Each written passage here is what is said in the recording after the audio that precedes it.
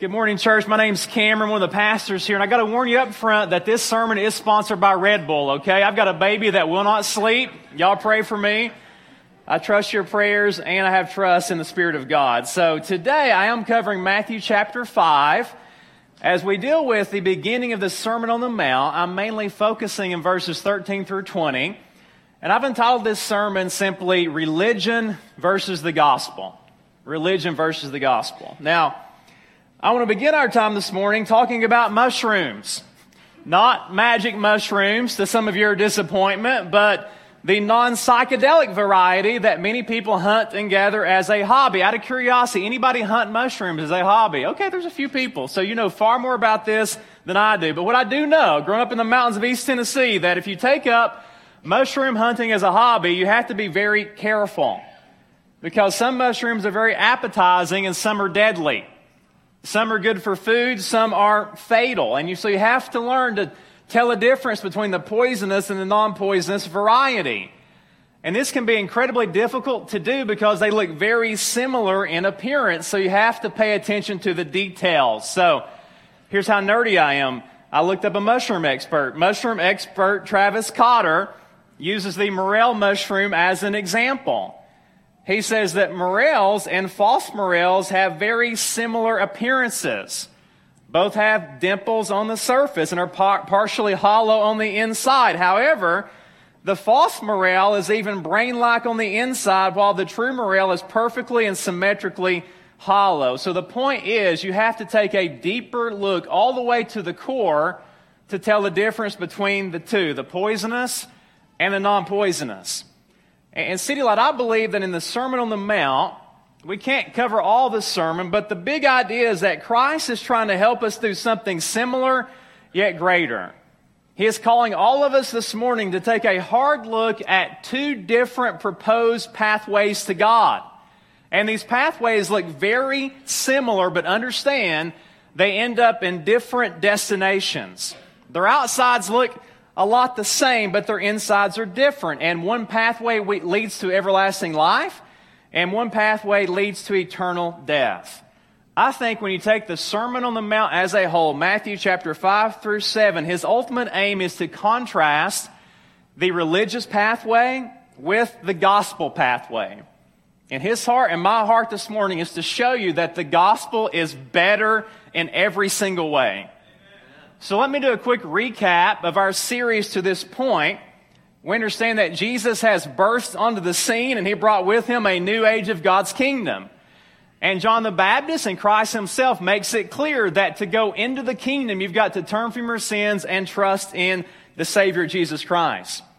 Then in Matthew 4, we see that the devil nor diseases are any match for God's kingdom in Jesus. As Jesus goes about the countryside preaching the gospel, people are being healed from their infirmities and demons are being cast out. And so this powerful demonstration of the kingdom, as you might imagine, it causes a very large crowd to gather. And so Christ takes that opportunity after he gives a kingdom demonstration to give a kingdom discourse. He takes the posture of a teaching rabbi. And so he takes his place up on the mount, or more accurately said, probably a plateau, and it overlooked the Sea of Galilee. And his position probably functioned as a natural amphitheater. And he begins to teach his disciples that Christianity is based on a set of values that differs drastically from the world. I mean, you don't have to do much but simply look around and then look around and look at the Sermon on the Mount, and you'll see that they're drastically different from this world system. But not only is Christianity different from the world, I think, again, the heart of the Sermon on the Mount is this. He's showing us that Christianity is drastically different than religion. Now, here's why I say that. Traditionally, many people have simply seen the Sermon on the Mount as a list of moral imperatives to follow. Compelling ethical teaching for Christians to help us live as Christians. And it is that, but it's more than that. It's not just simply two clear choices as it relates to following God, disobeying Him or obeying Him. I don't think that's the case.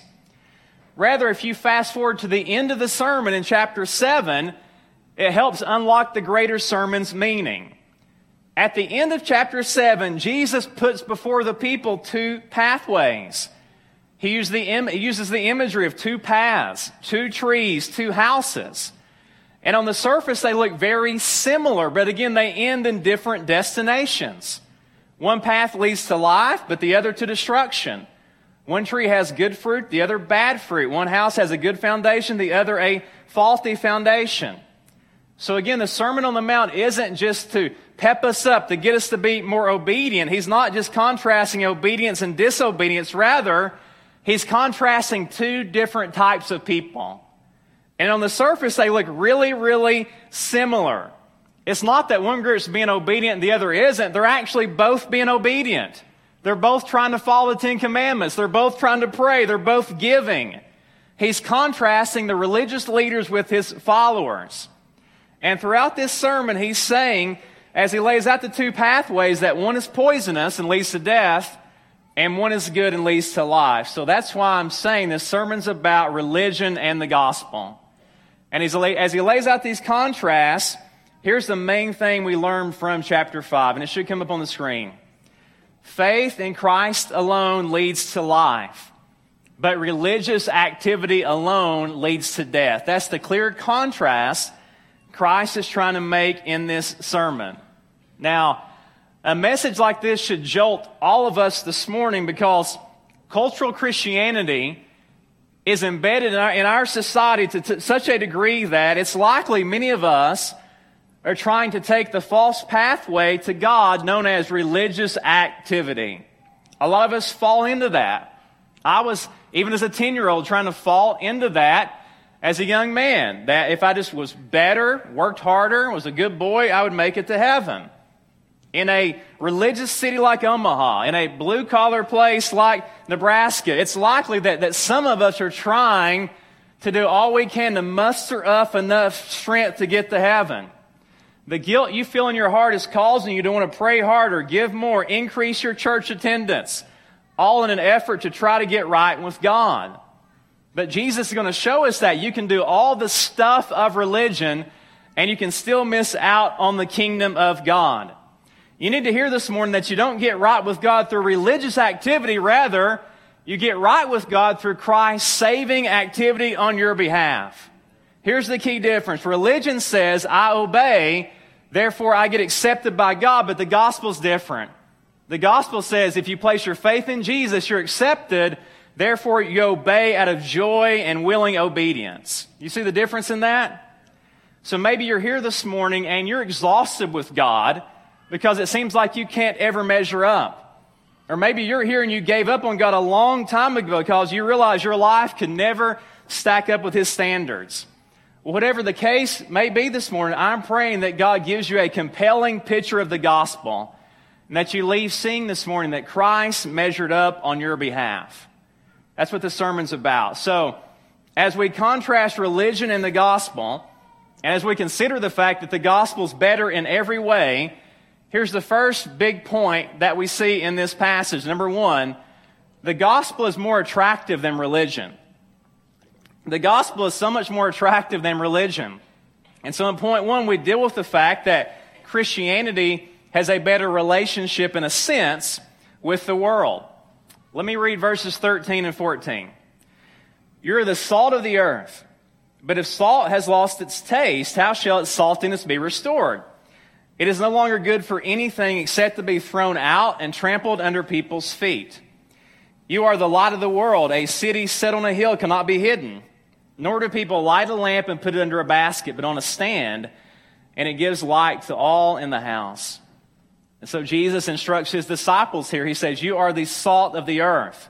You're the light of the world. They're to be like a luminous city set high atop a hill, shining light into darkness. Now, when Christ uses these metaphors, He's speaking to the drastic difference between the way we, disciples, relate to the world and the way that religion relates to the world. Two groups here are doing good deeds, but one group is doing good deeds in a selfish way, under a basket. It makes no sense. But the other group is doing good deeds in a selfless way, in ways that bless and attract the attention of a watching world. I like the way Tim Keller put it when he said this: Christianity is attracted to and attractive to people you don't agree with, people who don't live the way you live, who don't share your same belief system.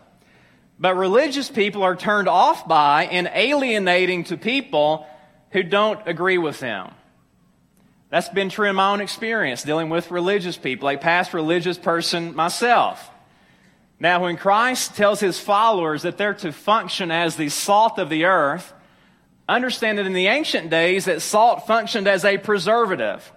You don't put salt in something like water unless you have a sore throat, because water does not go bad. But meat does go bad. So they put salt in meat so that it would not rot away. Similarly, Jesus is saying that the world is wasting away because of sin. And Christ's followers are called on to go out and to serve the world. And by doing good deeds, we garner goodwill, and we eventually get to share the good news of the gospel. See, sin eats away at life, but Jesus gave away his own life so that all who would hear and respond might have eternal life. If you think about it, in history, Christians have gained a reputation for going in when things are falling apart. As opposed to running away from the mess, the Church of Christ, throughout the annals of history, they run to the mess with the light of Jesus. One compelling story I remember from history is that in the medieval European Empire, Christians caught the eye of that empire for this reason. When the bubonic plague, the Black Death struck, many family members would leave their sick loved ones and get out of there for fear of catching it themselves. But the Christians stayed back, and many of them contracted the disease themselves out of their selfless care. I mean, Christian missionaries continue today to go into closed countries, and statistics say that there are more martyrs now than there ever have been in history. See, when we see neighborhoods falling apart, we don't look the other way. We go in and we plant churches. We plant churches in places like Midtown and in West Omaha, where it looks good on the outside, but we know people need the gospel. When we see people falling apart emotionally, that does not turn us off. Rather, we go in with the encouragement of Jesus. You see, Christians, they run to the mess, but religious people, they run away from the mess. And why do they do this? Well, I think the reason is they are too busy being stuck under the basket, under the bushel. They're trapped under their bowl. They're so busy working on their personal righteousness that they can't see beyond the bowl to see the real world around them. See, they're not salty. They're not acting as a preservative because all they care about is themselves. They're trying to work their way to heaven, oblivious to the fact they're getting nowhere. They withdraw from society, holding up because they consider the inhabitants of the world to be worse sinners than them. As opposed to being attracted to messy people, they're repulsed by them because they're afraid if they get too close, they'll be tainted in the process. They only hang out with morally superior people, not understanding that because of our sin, we're all morally inferior. But again, Christians go to the darkness, and it's for a drastically different reason. We run to the mess not to get the attention of God, not so He will be impressed with our brave efforts. Our motivation for our mission is the fact that Jesus Christ Himself came to us in our mess. You see, we can't get to God, but the good news of the gospel is that He got to us by sending His Son Jesus Christ.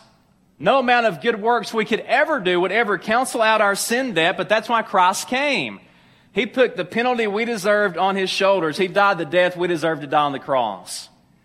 See, our acceptance with God the Father is not based on our good works. If you're trying to get to heaven through your efforts, stop right now. Rather, your acceptance is based on God's good work on your behalf through Jesus Christ, His Son. Notice again verse 16, in the same way, let your light shine before others so that they may see your good works and give glory to the Father who's in heaven. See, through the gospel, people like us, sinful people, God the Creator becomes God our Heavenly Father. And then the Heavenly Father sends all of us out on a rescue mission. He launches us out into the world. Not as morally superior people. We don't go out looking down on people, but we simply relate as fellow sinners who've learned the secret to forgiveness. who know what it's like to become saints out of our sinfulness. And we do the very best we can to serve people, to lay our lives down for them. And then in the same breath, we humbly confront them with the same gospel message that set us free. Now keep in mind, the Bible makes it clear that the gospel will always be offensive. Christ says himself in the Sermon on the Mount that we will face persecution. Biblical beliefs will be repugnant to many people in our culture. But for some, people whom God is calling to himself, it will not be repugnant. He has many other sons and daughters that he is drawing into a relationship with himself. And when we share the gospel in a winsome way, it won't be repugnant. It will resonate in their hearts the same way it's resonated in many of our hearts. See, in a pride-filled world, our prayer is that they'll be attracted to our humility, that they'll be drawn to our convictional kindness. Yes, we love them enough to tell them the truth, but we always do so in a winsome way.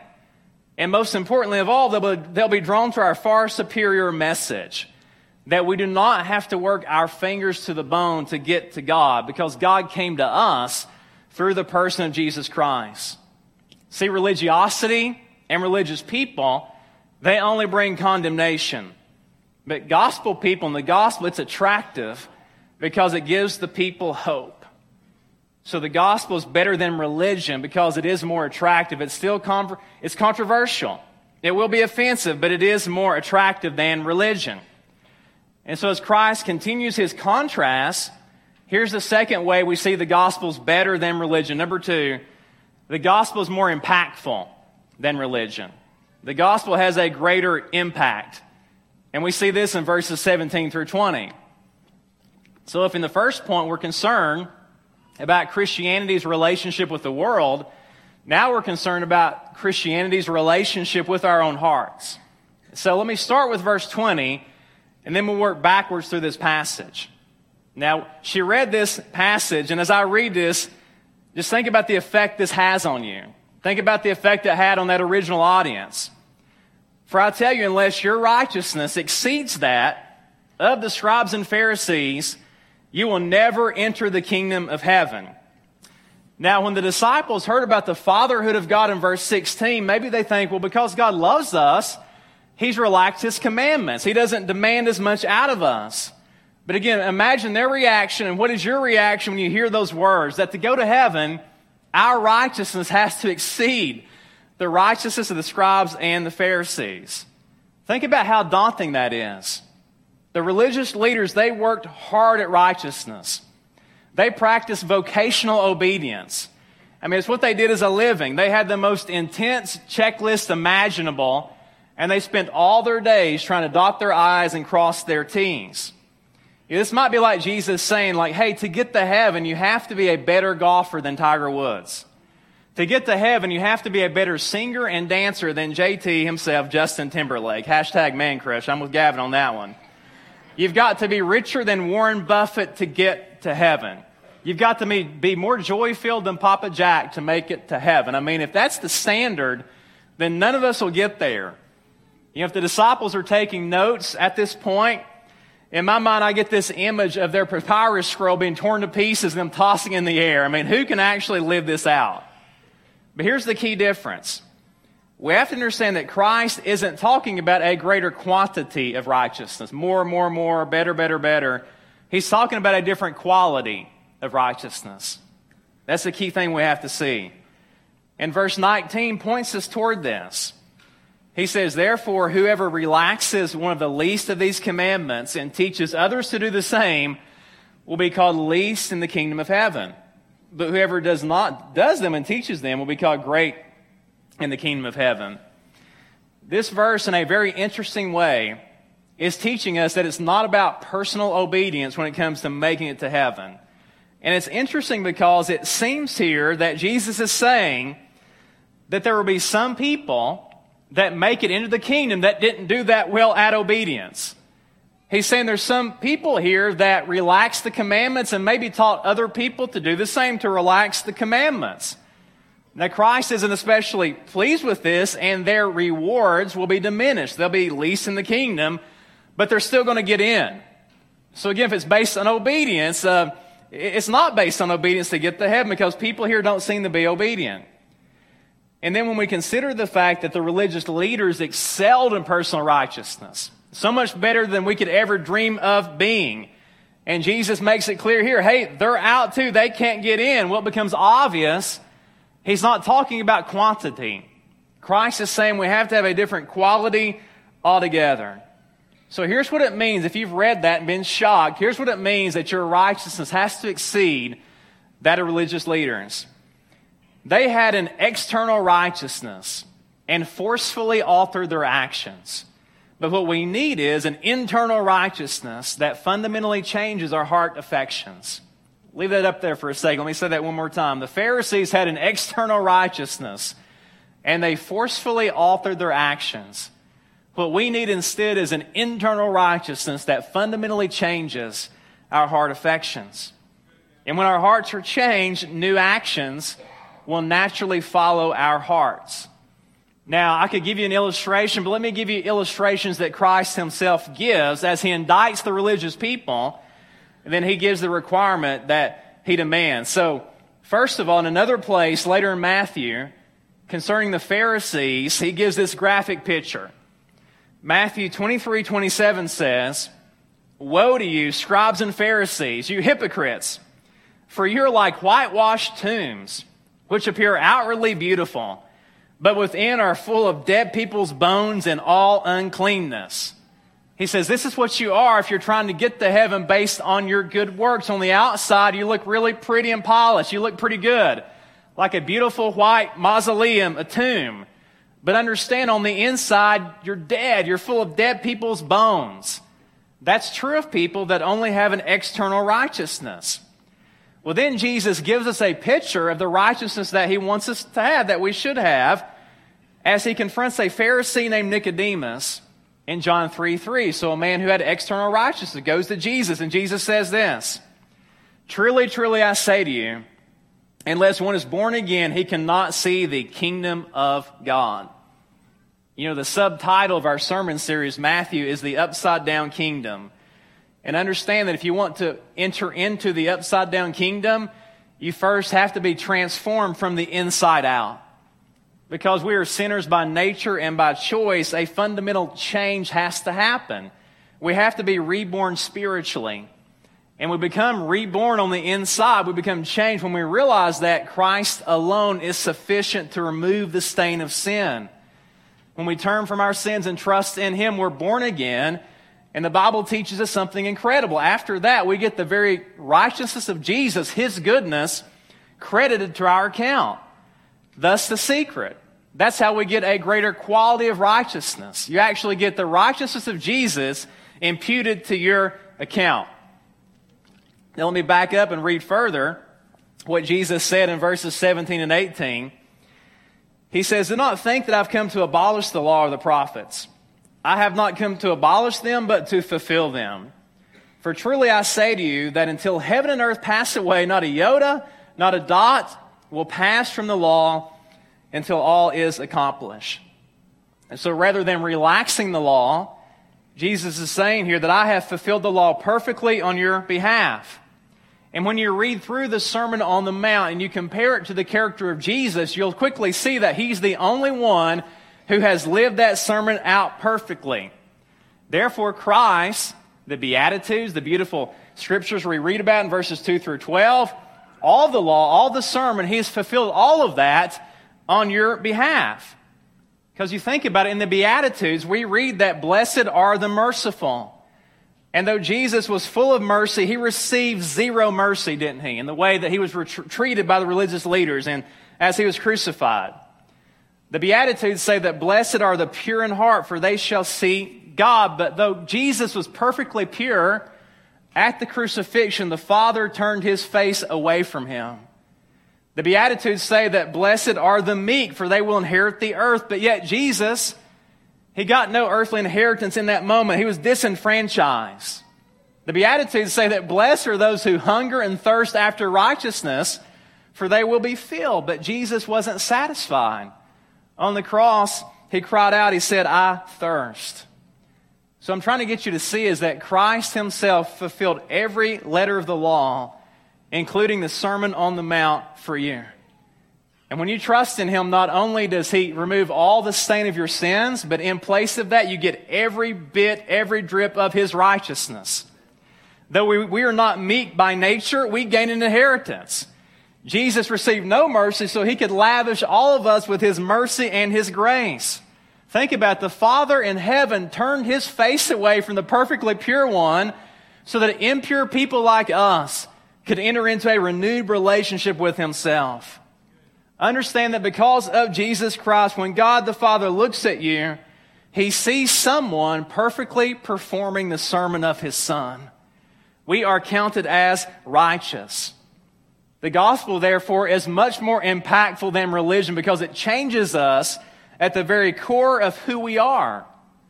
And then over time, this imputed righteousness or this credited righteousness, it works its way out in actual living. Again, our actions will always follow our hearts. Then Jesus goes on in the sermon to give us example after example of how this fleshes out. He does more comparison, religion versus the gospel. And you'll notice that the religious people, all they care about is the external act. But Christ always drives it back home to the heart of the matter. Let's just do two here as we wrap up. First of all, murder. Look at verses 21 through 23. Again, the contrast. You've heard that it was said, "You shall not murder, and whoever murders will be liable to judgment. But I say to you, whoever is angry with his brother will be liable to judgment. Whoever insults his brother will be liable to the council. And whoever says, 'You fool,' will be liable to the hell of fire." Just as an interesting side note, that word fool there is actually translated from an Aramaic word that was a cuss word. So basically, if you're cussing somebody, if you're calling them a fool, then you're liable to the hell of fire. And so religious people, they are only concerned about physically murdering somebody. As long as you don't choke somebody to death, you're okay. You can live your life with hate in your heart, and that's okay. But Jesus says no. If you disdain people, if you despise them, if you're indifferent to them, in a very real sense, you are killing them. Think about this. Maybe you've done this to people in your families, your friend circles. You, in essence, throw them away by holding a grudge against them. Have nothing to do with them. Or you assassinate their character through the medium of gossip. When we murder people all the time without actually doing it. But Jesus goes on to say that, hey, rather than retaliating, my ethic is that I want you to reconcile. He says a part of your worship is that you should actually leave your offering if you're at odds with somebody and go and do the best you can to be reconciled to that person. And the grace and the power we get for this, because reconciliation is hard, but yet God pursued us and He reconciled us through His Son Jesus. And He will give us the grace to pursue reconciliation with other people. Then secondly, lust. Just another example here. Jesus says in verses 27 and 28, "You have heard that it was said, 'You shall not commit adultery,' the physical act. But I say to you, everyone who looks at a woman with a lustful intent has already committed adultery with her in his heart." This kind of works two ways. Now, first of all, understand that Christians hold to a very high sexual ethic. If you're not a Christian, understand that that's what we do. And our ethic is that there's no sexual activity permitted outside the marital covenant. But here's why it's so high. And all you promiscuous players, listen up at this point, okay? When you desire or participate in sex outside of marriage, in essence, you're saying this: I want to have physical, external intimacy, but I want to divorce that from internal, emotional intimacy. When you're sexually active, yet you refuse to move toward marriage with the person you're active with, this is what's happening. You want physical intimacy, but you're trying to divorce that from personal intimacy. You're holding yourself back because of your desire to hang on to independence. But Jesus is saying here that you cannot disconnect the heart from the sexual act. It is absolutely impossible. And so to lust after somebody is actually to commit adultery of the heart if you're not married to that person or if they're married to somebody else. And conversely, we could say that if you're having sex with somebody you're not committed to and don't care about, it's doing more damage to yourself and that person than you probably realize. You can't divorce the heart attitude from the actual act. Two examples. Now, let me close with this. Here are a few lines from a hymn, an old hymn that I like from William Cooper. He was a great hymnist, battled depression, and he just clung to Christ's righteousness on his behalf when he didn't see hardly any or none in himself. And this song is called Love Constraining to Obedience. And listen to the last 4 lines here. To see the law by Christ fulfilled and to hear his pardoning voice changes a slave into a child and duty into choice. You see, City Light, this is the essence of gospel-centered obedience. We don't obey begrudgingly to try to get to God. That's religion. Rather, we obey delightfully because God got to us through Jesus Christ. We've been accepted, therefore we obey. That is the gospel. So City Light, today, and as you continue to study in the weeks ahead, the Sermon on the Mount, you'll see there are 2 clear pathways laid out before you. And they look very similar, much like those mushrooms. And yet, they lead to 2 drastically different destinations. One pathway is poisonous and will take away your life. The other pathway is life-giving and will give you eternal life. One pathway has the appearance of godliness, but the other has the very power of God contained in the message. And here are the 2 pathways. Religious activity alone leads to death, but faith in Christ alone leads to life. And my prayer this morning is, as you consider these 2 pathways, as you make your choice, as you see the battle between religion and the gospel, that the Spirit of God will help you to see that the gospel is always better. Let's stand and pray together, and then Justin will lead us in some more worship. Father, we thank you for your teaching. God, we know that every single part of your word is inspired from Genesis to Revelation. But God, we're also thankful that you've preserved for us teaching from your Son's very mouth. And oh God, we thank you this morning for the warning and the encouragement. The warning, God, that we have to be careful to not play religious games. Rather, we should base our right standing with you on the provision of Christ on the cross.